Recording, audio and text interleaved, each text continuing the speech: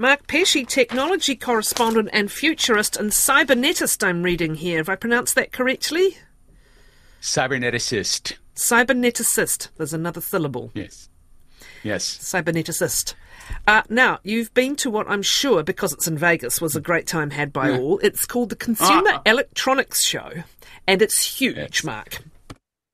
It is. It's about 250,000 people descend on Las Vegas. So it's pretty much the biggest show that Vegas sees every year. And of course, you'd expect it's where all of the new TVs get rolled out and stereos and things that play music and car stereos. But over the last decade, it's also become the most important show for car companies, particularly car companies that are making connected cars or electric vehicles. And it's also where you see a lot of very exciting, interesting, and profound, and sometimes terrifying gadgets from thousands of startups that come to basically show their wares to the assembled media. So take us on a tour of the highlights. So we have some high points and we have some low points. There was a lot of work going on autonomous things that aren't cars. We think of self-driving cars, and of course, they're proving very hard. But something that I saw from a company called HK Mando, so this is a South Korean company, is an autonomous parking drone. So basically, if you drive your car, say, into a parking structure, you can drive it onto the parking drone, and then it will park the car for you, just like a chauffeur in a garage would. And it will park the car, then slide out from under the car and go and grab the next car. And it turns out that if you do this, you'll park the cars quite safely because humans aren't involved. And you can fit sort of 25 or 30% more cars in a parking structure because you don't need to open the doors. The parker is coming in from underneath, lifting the car and bringing it out or in.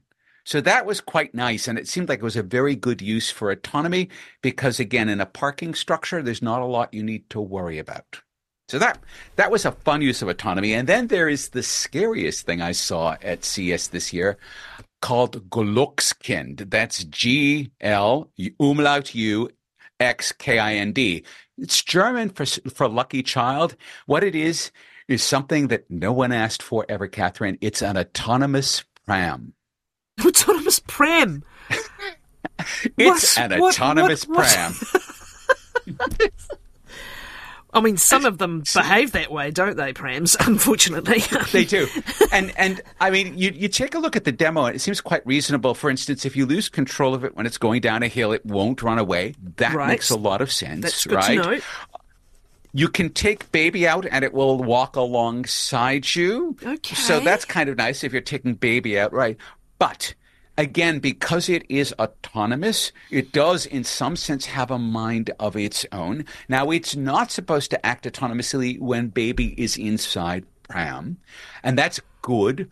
But you are also trusting all of the autonomous systems and the sensors. And again, even when it's following along with you down a crowded city street, you're relying on that pram being aware enough of the situation that it is placed in to be able to navigate everything on the footpath. And this, again, is where autonomous vehicles have fallen over. It's not hard to get a car to drive itself, but to get a car to drive itself with crazy peoples and dogs and babies and God knows what else, that's really hard. And so I looked at this and went, no, absolutely not. Stephen King needs to get his hands on this. Exactly. It's Christine as a pram. It really, truly is. The other thing I'm thinking of, do you know what would happen? Yeah. You know those people who run and push a pram at the same time? I love them. I think they're amazing. But you know there's going to be at least one of them, if not quite a few, who are going to say, I'll just put the autonomous pram into gear and then I don't have to push anymore. Although it's not supposed to do that if the baby's in it. Right, it's not supposed to do that. And again, there are questions around the software and how well the software has been tested. This device would not have been subject to the same very stringent testing that we're doing with autonomous vehicles right now to make sure that they don't hurt people. So again, I have a lot of questions, and I feel as though we need to be a little bit further down this path before we start saying baby is going to be safe in an autonomous pram. So is Glückskind the freakiest thing you saw? That is the scariest thing I saw. The most beautiful in terms of just transformative thing I saw was something that was called gyro gear. So start off, doctor created this, University College London. He was working with and has been working with people who have Parkinson's. Parkinson's causes very severe motor tremors, and people who are Parkinson's are they're fully capable in their minds, but they can't even pick up a cup of water because they have such bad motor tremors in their arms. And so these people are reduced to relying on other people to do basic tasks because they don't have fine motor control. All right. So he took a look at this problem and said, can we solve this? And of course, what he did was he built something that looks kind of like a long glove that fits over your hand. And it's got a bunch of sensors that can sense the nerve tremor. But the clever thing that he did was it looks like a very thick watch disc. Like if a watch disc were about 1.5 centimeters or 2 centimeters tall, mounted on the top of the hand. And it has a countervailing flywheel in it. And so as the hand is tremoring and the sensors are measuring that tremor, the flywheel is canceling the tremor. So you can think of it as noise cancellation, but for your nervous system. And so someone with a bad tremor puts this on, and all of a sudden they can thread a needle. Now, it doesn't completely eliminate the tremor, but it gives them their hands back. And this thing, it basically won all of the CES awards this year because it's amazing. It's consumer electronics, and it's exactly in that sweet spot where you're using the incredible computers and electronics that we have today to radically improve the quality of life for someone. That is amazing. However, we should point out it's not some new kind of magical concept. This has been something like 40 years in the making. I think in various versions of it, this particular version he's been working on since about 2016. So it's been 8 years. And I think most of that has been in developing a flywheel that is small enough and compact enough and responsive enough to dampen the nervous system's gyrations. And again, it's doing this all mechanically. There's nothing invasive here. You're not putting any electrodes under the skin. There's no surgery. You just put the glove on and you get this immediate increase in capability. So the key to this is the magnetic field presence, yeah? Yeah, the key, well, there's two keys to it. One is that the sensors are able to measure the tremor. And again, we have those sensors and they're cheap because billions of smartphones have gyroscopic sensors in them now, right? So that's one of the other gifts of the smartphone. But then there's this flywheel. Now, we've had flywheels for thousands of years, but getting one that's small and that is controllable looks like that was the hard thing that took him years to correctly engineer. Wonderful stuff. Now, there's the Jetsy glider as well. What's that? That's pretty cool. So, we've all seen what we would call the quadcopter drones, the little noisy things. They have 4 helicopters, one basically at each quadrant, and they can fly up and they can fly around. And we're even starting to see slightly larger ones that are being used for deliveries. And generally on a single battery charge with these things, you can go maybe a couple kilometers to deliver a package that might weigh sort of 500 grams. So the Jetsy drone is taking that basic idea, but then applying aerodynamic principles to it, because the Jetsy drone is a drone, but it's constructed as a glider. So it doesn't need to be whirring its helicopter all the time. All it needs to be doing is finding the right thermals and then using that. And so on a single charge, the Jetsy glider, which again, it's about almost, I think, 2 meters wide. So it really does look more like an aircraft than like a drone, can carry up to 3 kilograms, up to 100 kilometers. A bit like the autonomous pram. Is there the potential for the gliding? I mean, is it the potential for my package to end up 6 doors down the road? Like, how precise could it be? So it is meant to be very precise because, in fact, it has a landing platform that it docks onto at the far side, and it is designed to be able to use, because it does have a set of very fine propellers on it that can help it to dock very nicely when it finds the docking station on the other side. So this is really meant, and this is a Swiss company, they're already using it in Switzerland commercially to move medical samples from the pathology office to the testing lab. And they're doing this quite easily now. Now, Switzerland's going to be quite interesting because there are a lot of mountains. There's going to be a lot of updrafts. It would be interesting to see what it would be like. Oh, it would probably work very well in Wellington for exactly that reason. But perhaps somewhere in central Australia where there's less wind, I'm wondering if you would get as far. So some of that may be very well that gliders work well in certain environments and not in others. But if you can get a drone that's going to go 100 kilometers, on a charge. That radically changes the idea of how you might use a delivery drone. Let's talk AI. And again, it's one of those phrases where you just go, oh, here we go again. And what I'd love to do this year is actually get more and more specific as to its application in any number of situations. Just generally move on from ChatGPT being the sort of go-to, or the other feedback you always get is, oh, it's been happening for years. But I'd like to get specific where it's getting to now. One of the things that surprised you about the Consumer Electronics Show is that it actually wasn't necessarily that big a deal. No, and I think part of it's because so much happened so quickly last year. And, we were talking about it last year, that a lot of the companies didn't really have time to get in front of it. The one company that did, and I think was very surprising to almost everyone, was Walmart. Now, Walmart, which we don't have in this part of the world, it's the largest retailer in America, and it is by some distance the largest retailer in the world. It dwarfs Amazon.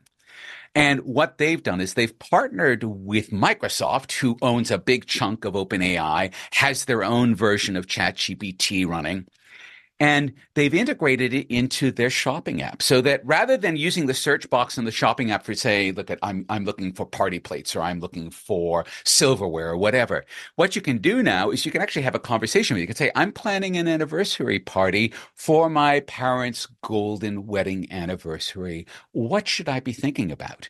And now, rather than just having I'm searching for this is what we're calling post-search, which is a term we've been throwing around, but we haven't seen a lot of, where instead of just typing things into a search box, you're actually having a conversation which is helping you to explore what you might be doing in this context. And for Walmart to come out of the gate, and they already have this. You download the Walmart app, it is now already integrated, because when they announced it in a big deal with Microsoft, it was all ready to go. They've been working on this for months. What we're starting to see now is the thing that Google is terrified of, because Google gets a lot of their money off of people searching for products. Amazon gets a lot of money off of people searching for products. What Walmart is saying is there's a better way to do this. Very good. But apart from that, there was a lot of, what do we call it? We're going from Tech 3.0 to 4.0, aren't we? Or is that Industry 3.0 to 4.0? A lot of the more conventional tech drove a lot of what you saw at this event. Yeah. I mean, in that sense, there hasn't been a great big move forward. When people were slapping AI on things, they meant the kind of analytic AI that we've had for years, where you can observe something, you can build a model, and you can make predictions based on that model. Samsung had a lot of that going on in their own booth with the smart home that is now aware enough of everything, because there are so many devices watching you and your pets all the time, that it can make predictions about the time of day or the things that you want to do. And compared to where we are today, that now is starting to look almost a little bit old-fashioned, because that's what AI used to be. It isn't what AI has become. Back to ChatGPT, I can tell you it's still having some horrors on the web. I was doing some research yesterday on a real-life character, and apart from the way this particular bio was written, which was either a 3-year-old or AI, it used the actor who played this person in a film, that image, instead of the actual person's image. I'm still picking it up right, left and centre when we get back to the GPT version. It'll get smarter and smarter, of course. And to your point, we're going to move on, aren't we, from that being the go-to understanding of what it is and what it does. Yeah, I mean, and again, the most crash and burn demo of all of CES was Volkswagen, which had an interface to it has a voice interface called IDA that it uses if you're going to talk to your Volkswagen, and they connected it to ChatGPT. It didn't really go well because they didn't have time to tune it. And at the end of the demo, and this demo was done publicly in front of the global press, they said, "Oh, IDA, what's the best car company in the world?" And ChatGPT had a list for them, and Volkswagen wasn't on it, Kathryn. Hey, it can tell the truth. I'm always suspicious of these personal assistants that have names like, Alexa and what's her name, Siri. I'm always making sure Siri's turned off. And Ida, And Christine, oh no, that's back to Stephen King. What's the significance of trade shows on this scale? They do actually feed into orders, and on the significant scale? Absolutely. It's in January because you need to order in January to get things on the shelves for September for Christmas.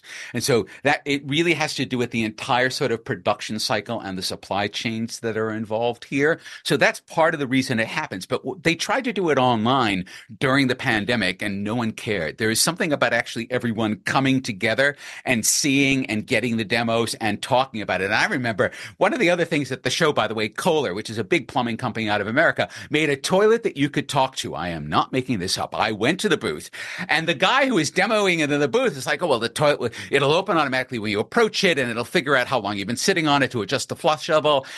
I was like, and this is the one you can talk to, and he seemed almost embarrassed. It's like, well, yeah, you can connect it to Alexa.